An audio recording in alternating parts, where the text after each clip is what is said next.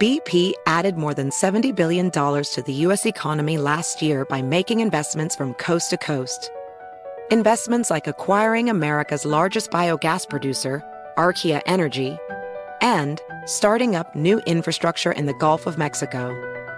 It's and, not or. See what doing both means for energy nationwide at bp.com/investing in America.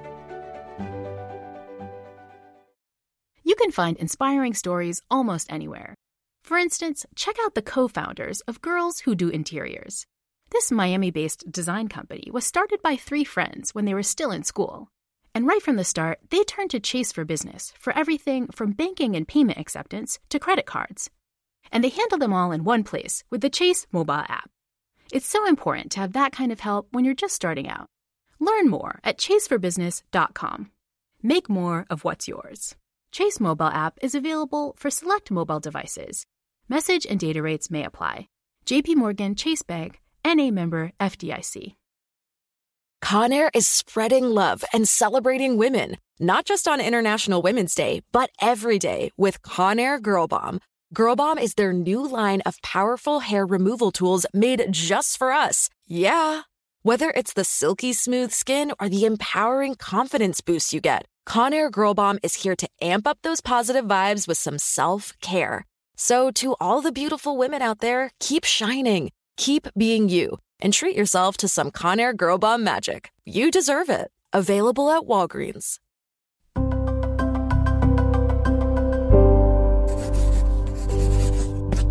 Pushkin. I'm Maeve Higgins, and this is Solvable, interviews with the world's most innovative thinkers working to solve the world's biggest problems. So my solvable is to redefine education and to create curricula, pedagogy, and school cultures which will enable children to think and behave like democratic citizens and not just be looking at a technical education for the labor force. So that in the next 10 or 15 years, all the children of the world actually, but let's say just India, can learn to be educated to be good democratic citizens. That is Dr. Urvashi Sani, a renowned educator and social entrepreneur. She's the founder and CEO of Study Hall Educational Foundation. Today's Solvable is about social justice. It's about education that teaches us to think critically and become more engaged citizens. As you'll hear, all of these things are connected and they apply to every one of us, wherever we live. Dr. Sani's focus is in India. She grew up there and works there today. She believes that radically redefining education will enable young people to solve some of our most intractable problems: gender inequality, class inequality, and extreme poverty. She is really thinking big. Across India, almost 40% of girls that are between 15 and 18 years old drop out of school and college. Most of them do so not because they get a job, but because they're forced to take on household chores or they have to start begging. Child marriage is a major force taking girls out of school too. Indian girls account for a third of the world's 720 million child brides. The benefits of keeping girls in school are enormous, and not just for the lives and opportunities of those individual girls. It's tough though. While poverty in India is declining, tens of millions of people still live in extreme poverty, unable to access any education. So there's all that to face down. But the brilliance of Dr. Sani is that her work is much more than stomping out illiteracy and keeping girls in school. Dr. Sani taps education for its potential to develop a social and political consciousness in students, teaching girls and boys that no one person is more valuable than another, and empowering them to live their lives differently is a solvable that crosses borders easily. It's universal truth. Dr. Sani has been working for the rights of children and women for more than 30 years now. Starting with a tiny preschool in her garage, her Prima schools have expanded into India's public schools. And by doing so, she now reaches about 100,000 girls in 1,000 schools and around 500,000 people in total. So let's take a listen now to Dr. Urvashi Sahni in conversation with Anne Applebaum. Tell me what it is about this problem that made you want to solve it. I was raised in Pune, which is on the western part of India, in a middle-class household. And my parents sent me to an English medium convent school, which was one of the best in the country, by the way. It had the best results. And I really did well. I finished a high school education and I did well. And within a year, my father arranged a marriage for me and I was married off. So as I grew up, I was married, I had 2 children, and I really reflected on my education and felt that though it gave me many technical skills, in that instance, it was a quality education. But what it didn't do for me, and that was critical, it did not teach me that I was an equal person and that I had the right to use these technical skills for my own life, to give me some control over my own life. I never thought to question my father when he arranged this marriage for me, and I was barely 17. And that's when I began to think that even though it was considered a very high quality education, it had really failed me, as it failed thousands and thousands of young women in India, millions really. And that's what started me off on the journey of looking at education critically and thinking that a great deal that it needed to be redefined, that it wasn't doing the job that I think it could do. And I want to quote Boleslavsky, he's a dramatist, and he said that the goal of education is not just to know but to live. And so my education gave me skills, it gave me knowledge, it gave me information, but it didn't really give me important skills that I needed to live my life. And as a woman in India, most importantly, it didn't teach me that I was an equal person, that I deserved everything that everybody else got, so that my brothers went off to engineering college and commerce education, and I was married off. There was no opportunity for me to really redefine or even be the driver of my own life. And my education did nothing to help me think critically about a system that would assign this role or this position to women and to girls. And that's what started me off on my journey, and that's how I founded my school, really. And in the school, the goal was, that was really our lab, to look at... Sorry, what kind of school was it? It was a preschool to begin with 6 children in my garage. And the goal was to see what do children want to learn, what do children need to learn, and how do you embed curricula, how do you embed pedagogical practices in people's lives. And lives are very complex, really. That even though I live in my life as an individual, my life is embedded in a social system, which is embedded and impacted by a political system. So when you look at how people live their lives, you have to look beyond the individual to the social system, to the political system.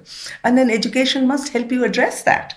It must first of all take that into consideration, and it must teach us how to navigate that system, how to position yourself in the system. This is how we define the goal of education. That it must help us to ask and answer the question, who am I and how am I related to the universe and others in it? What is the universe like? What is my universe like? And not just my physical universe, my social, my political universe. Where am I positioned in it? How am I related to others in it? Am I at the bottom of the ladder? Who has power? Who doesn't have power? So while we learn traditional subjects like mathematics and science and history and geography, they must enable us to answer these questions. And if they don't, that's a job very poorly done. And so for the last 33 years, we've been trying to find a solution to this problem. I can't say we've cracked the problem. We found the exact solution. But we have found many solutions to address this. Tell me how you have gone about designing and writing new curricula. Have you studied how it's done in other places? Have you worked out of your own experience? Do you consult teachers? So, I got my PhD and my master's in education from UC Berkeley, which is a very diverse, very vibrant kind of university. And that's where I really gained the social and political perspective. In fact, a life-changing event was when I read Paulo Freire. He's a great educator and philosopher from Brazil. And he really looked at literacy in a very different way. He said it was revolutionary. It was a humanizing force. He said that you read the word in order to read the world, which means that if literacy doesn't teach you how to read your own world, then it fails you. And that was a real aha moment. I said, yeah, I have a first master's in philosophy, so I liked metaphysical questions and ontological questions. But this was really a way of marrying both my interests. And how did I go about it? By reading many education philosophers, Krishnamurti being one. He's a very great Indian philosopher. Rabindranath Tagore, John Dewey, Paulo Freire, who was really very, very influential in my thinking, and many others. But most importantly, how we developed this curricula was by watching our students very carefully, engaging with them. And that was our whole direction to the teachers as well, that you must engage with students very carefully and learn from them how to teach them. So in all my curricula, I built a curricula on critical feminist pedagogy, and it's based on critical dialogues, which are again Paulo Freire's term. And it has emerged from a series of critical dialogues with young girls, adolescent girls. And we've done that with boys now. And that's our method. Our way of developing curricula is an emergent one, that it must emerge from grounded reality. It must emerge from students. Nobody consults students. And, you build, and we don't build anything in a lab. I write no curricula sitting in my office. I will write them retrospectively after I have spent a lot of time working with students in the classroom. So in fact, the students are the authors, partly they are co-authors of the curriculum with their teachers. I never go in with a blueprint. I go in with an idea. I go in with a theory and a philosophy. And after that, it emerges from conversations, from actual work with children in classrooms. Can you give me some examples of how this is different from how girls or indeed anybody would have been taught in India before? Of course, I went to school 50 years ago. At the same time, nobody ever, it was a very good school, so I don't want to bash it, by the way. And the teachers, they did what they knew. And the principal did what she knew. These were British nuns. And the teachers were Indian teachers. But they were guided by them. They taught me, they never ever thought to ask me about my personal life. They never ever thought that was relevant. They never ever thought to address the issue of how unequal things were, how unequal the patriarchal social structure of India was. And so it didn't change my life. I had to do that for myself. So how it's different is that we think that, of course, students, boys and girls both, or in case you asked about girls, you should welcome their lives into the classroom.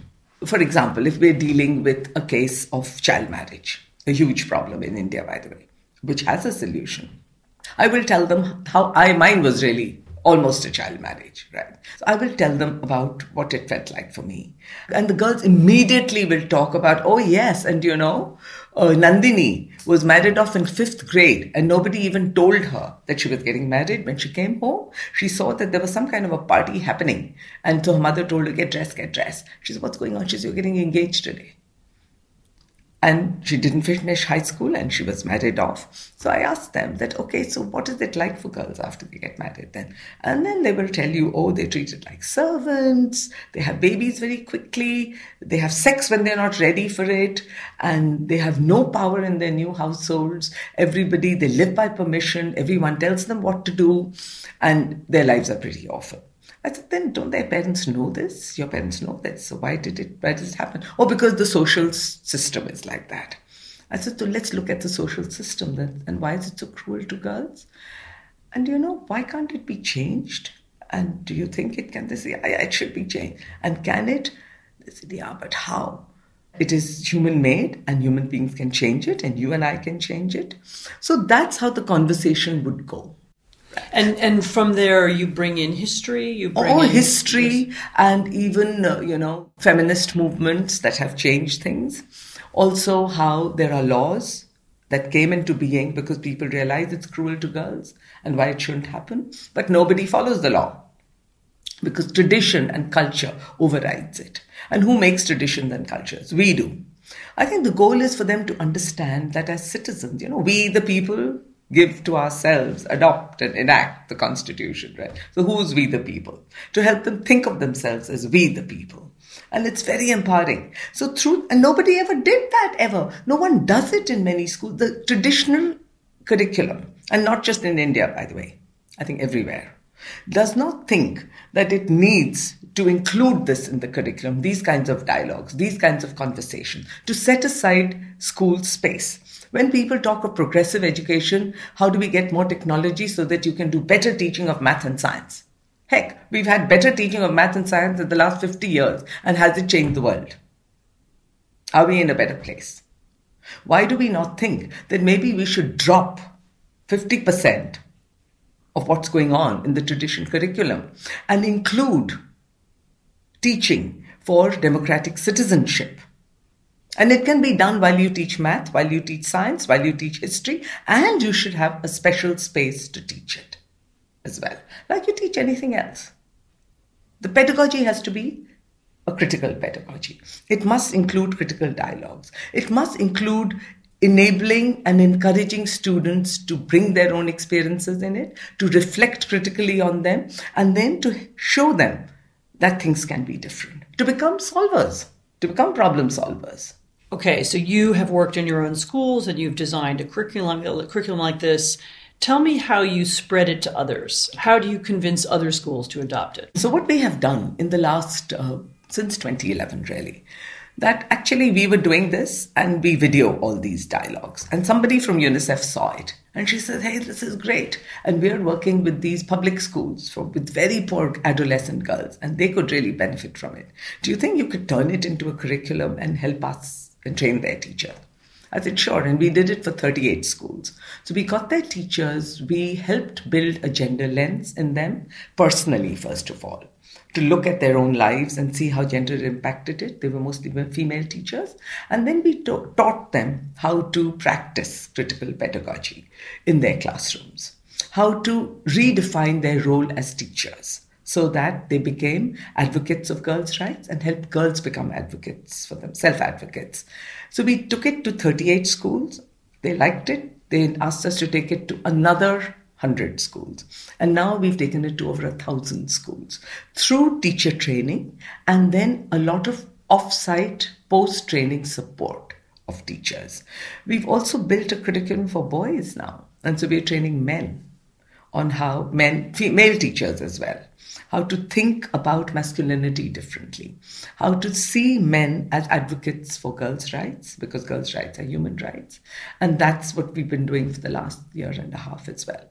We engage in large-scale social campaigns so that girls and teachers and parents march in communities, protesting against oppression of girls and women, and mobilizing public opinion for the girls' right to education and girls' right to their own lives, against child marriage, against domestic violence. And now recently the girls came up with this. Paternal alcoholism is a big problem. They said that's the next campaign we're going to do. And we want fathers to engage in that as well. What about traditional civics education? In other words, teaching people this is how the court system works, this is how the parliament works. It's about pride, it's about country, it's about the history of democracy, the Constitution, and so on. How do you incorporate that kind of education into what you do? See, that is part of the traditional curriculum, and of course we leverage that. Here's the difference though. There are two ways you can approach it. One is where you explain the system as it is. You take a technical approach where you describe the system, you explain how it works, and you said you should be loyal to the system and you should support it, right? The other approach you can take is that you explain the system and you take a critical view of it, not just the political system, but also the social system. And you get students to understand that they are responsible for following the system, but also changing it where it falls short. But most importantly, for understanding that what does it mean to be a citizen, right? And to explain that these constitutions are wonderful. India has a wonderful constitution, by the way. So to feel responsible, to realize the constitution, and then to feel responsible to also change it, to participate actively, to understand power.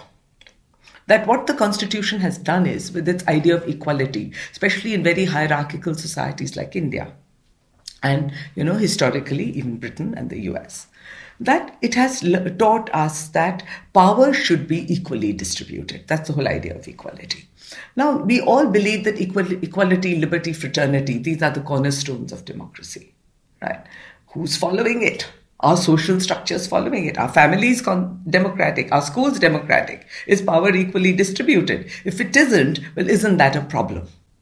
And so what do you do? What do you do to realize that? So especially in the case of gender, it is so unequal that patriarchal societies have no place in a democracy, really. They should not exist, but they do. They're firmly entrenched. So how do you combat that? How do you change that without having a war between the sexes? In a peaceful manner, in a collaborative manner, which is why we changed to boys as well. We said, hey, we need to get them to engage in this as well. And we need to teach them that patriarchy is not their fault, but it does give them more power. And it is very cruel to their sisters, to their mothers, to all the women they love. So what are they going to do about it? What's their solution? Can you give me some examples, students of yours who were motivated by the kind of curriculum that you taught them, things that they've gone on to do afterwards? They have become decision makers in their own families. They have been able to stop their own child marriages and others. They have become the drivers of their lives, and in several cases, they become the heads of their families.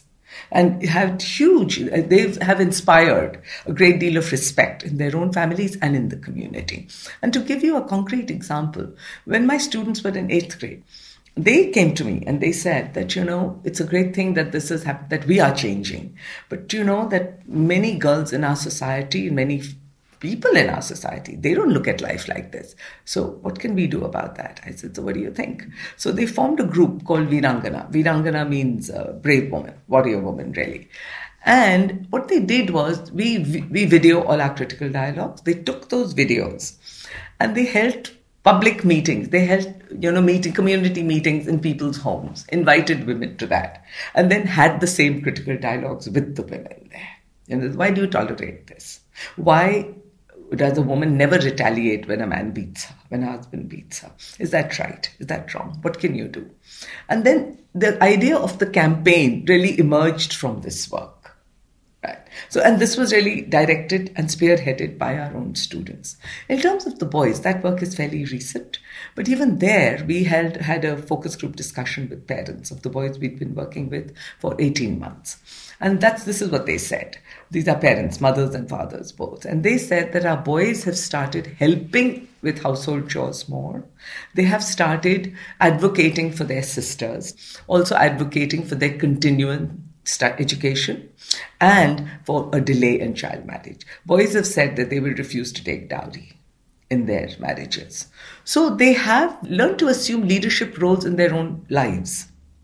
And they walk alongside with the girl students for the campaigns. Most of our alumni are now like 25, 26. The oldest one would be about that old.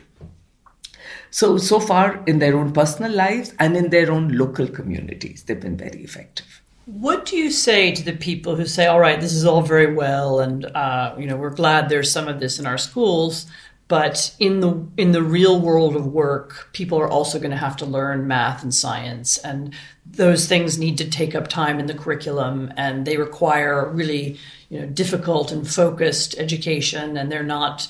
We don't have time for all this conversation. We need to make sure that people are ready to live in this rapidly changing society where work itself is changing very quickly. We offer our own schools as an example. Our school has a retention rate of 88%, which is twice the national average. Students have high achievement scores, and 97% of those who we retain go on to higher education. So we are not shortchanging them where technical education is concerned. And we are able to do this alongside.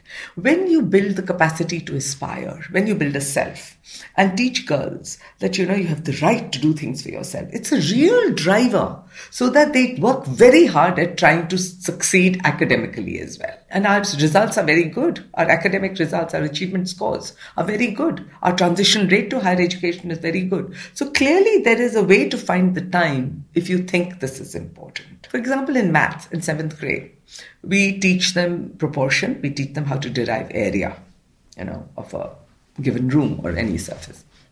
Here's what we did.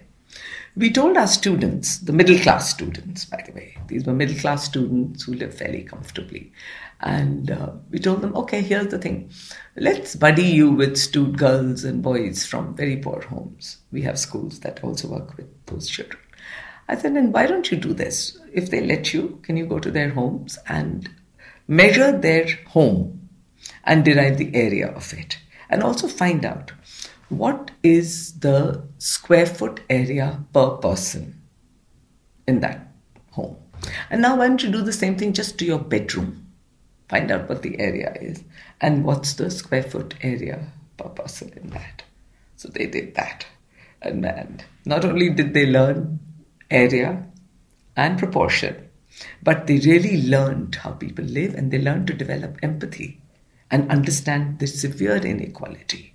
That you had 7 people living in a 10 by 12 room, one room. And here was this boy living in a 15 by 10 bedroom all by himself, and that was just his bedroom.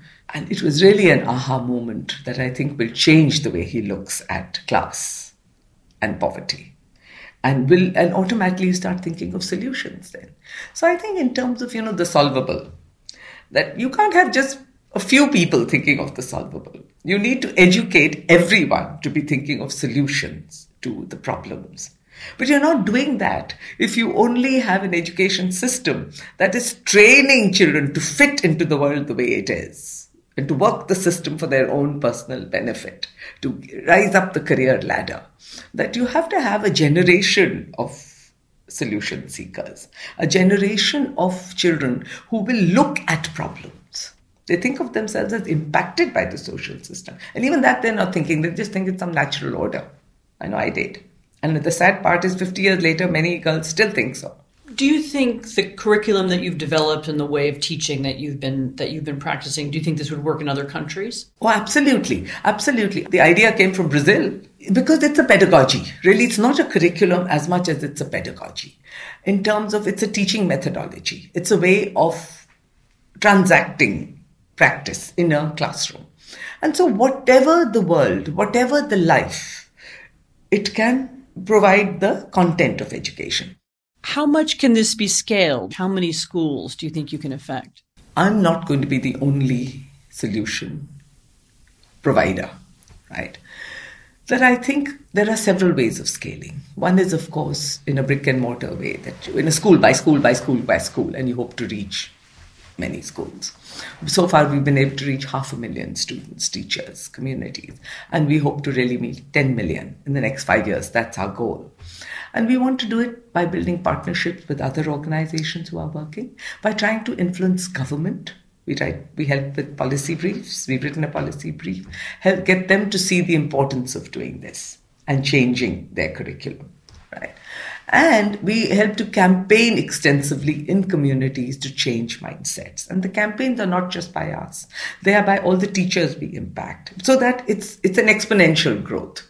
Just recently, we were co-facilitators of a workshop in Washington, D.C., where we had 40 organizations from all over the world. And we shared our boys' curriculum.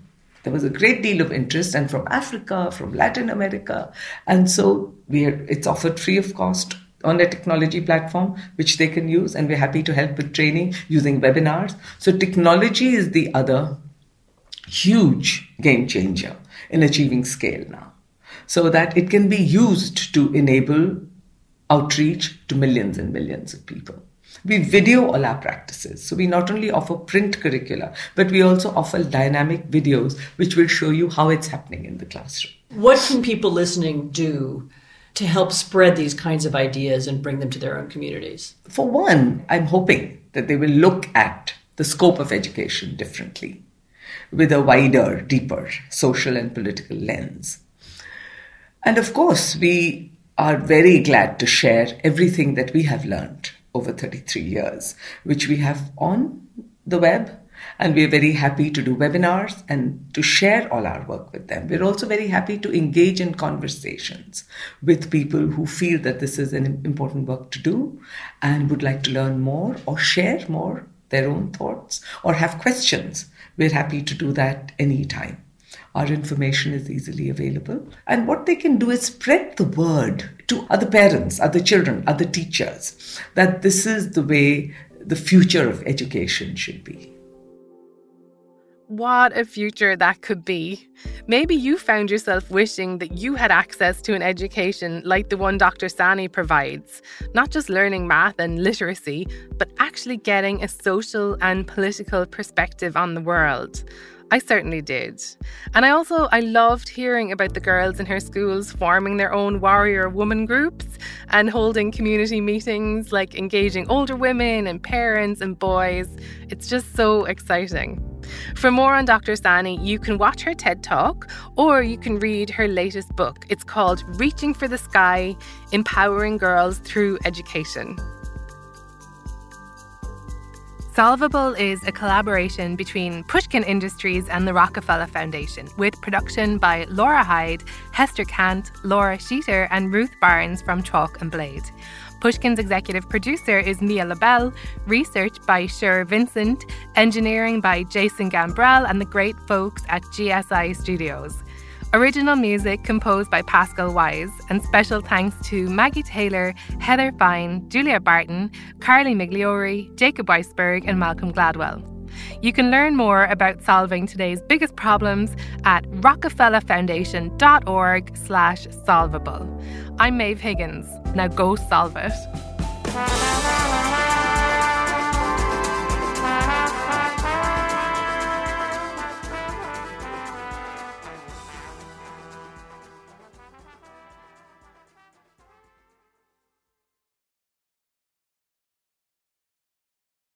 Does money stress you out? Let Facet flip your financial chaos into clarity. Finding Facet immediately put us at ease. Facet's innovative approach to financial planning ensures your money works as hard as you do, enabling members to experience the joys of having your finances in order. And that makes us Facet for life now, I guess. Visit Facet.com, FACET.com to learn more. This ad is sponsored by Facet. Facet Wealth is an SEC registered investment advisor. This is not an offer to buy or sell securities, nor is it investment, legal, or tax advice. These testimonials are from current Facet members who are not compensated. All opinions are their own and not a guarantee of a similar outcome. Infiniti presents a new chapter in luxury, the premiere of the all-new 2025 Infiniti QX80, live March 20th from the Edge at Hudson Yards in New York City, featuring a performance by John Batiste. The all-new 2025 Infiniti QX80 is an SUV designed to help every passenger feel just right. Be the first to see it March 20th at 7 p.m. Eastern, only on iHeartRadio's YouTube channel. Save the date at new-QX80.com. Don't miss it. 2025 QX80 coming this summer. Ready to celebrate International Women's Day? M&M's and iHeart present Women Take the Mic, sharing empowering stories of women supporting and celebrating each other. And of course, there is a smooth and creamy companion for your listening pleasure, peanut butter M&M's. Because they're just another way to help treat yourself in situations where you deserve a little added delight, like listening to your favorite podcast. So savor the deliciousness of peanut butter M&M's and spread some positivity. From breaking glass ceilings to dominating in sports and entertainment, women truly are unstoppable.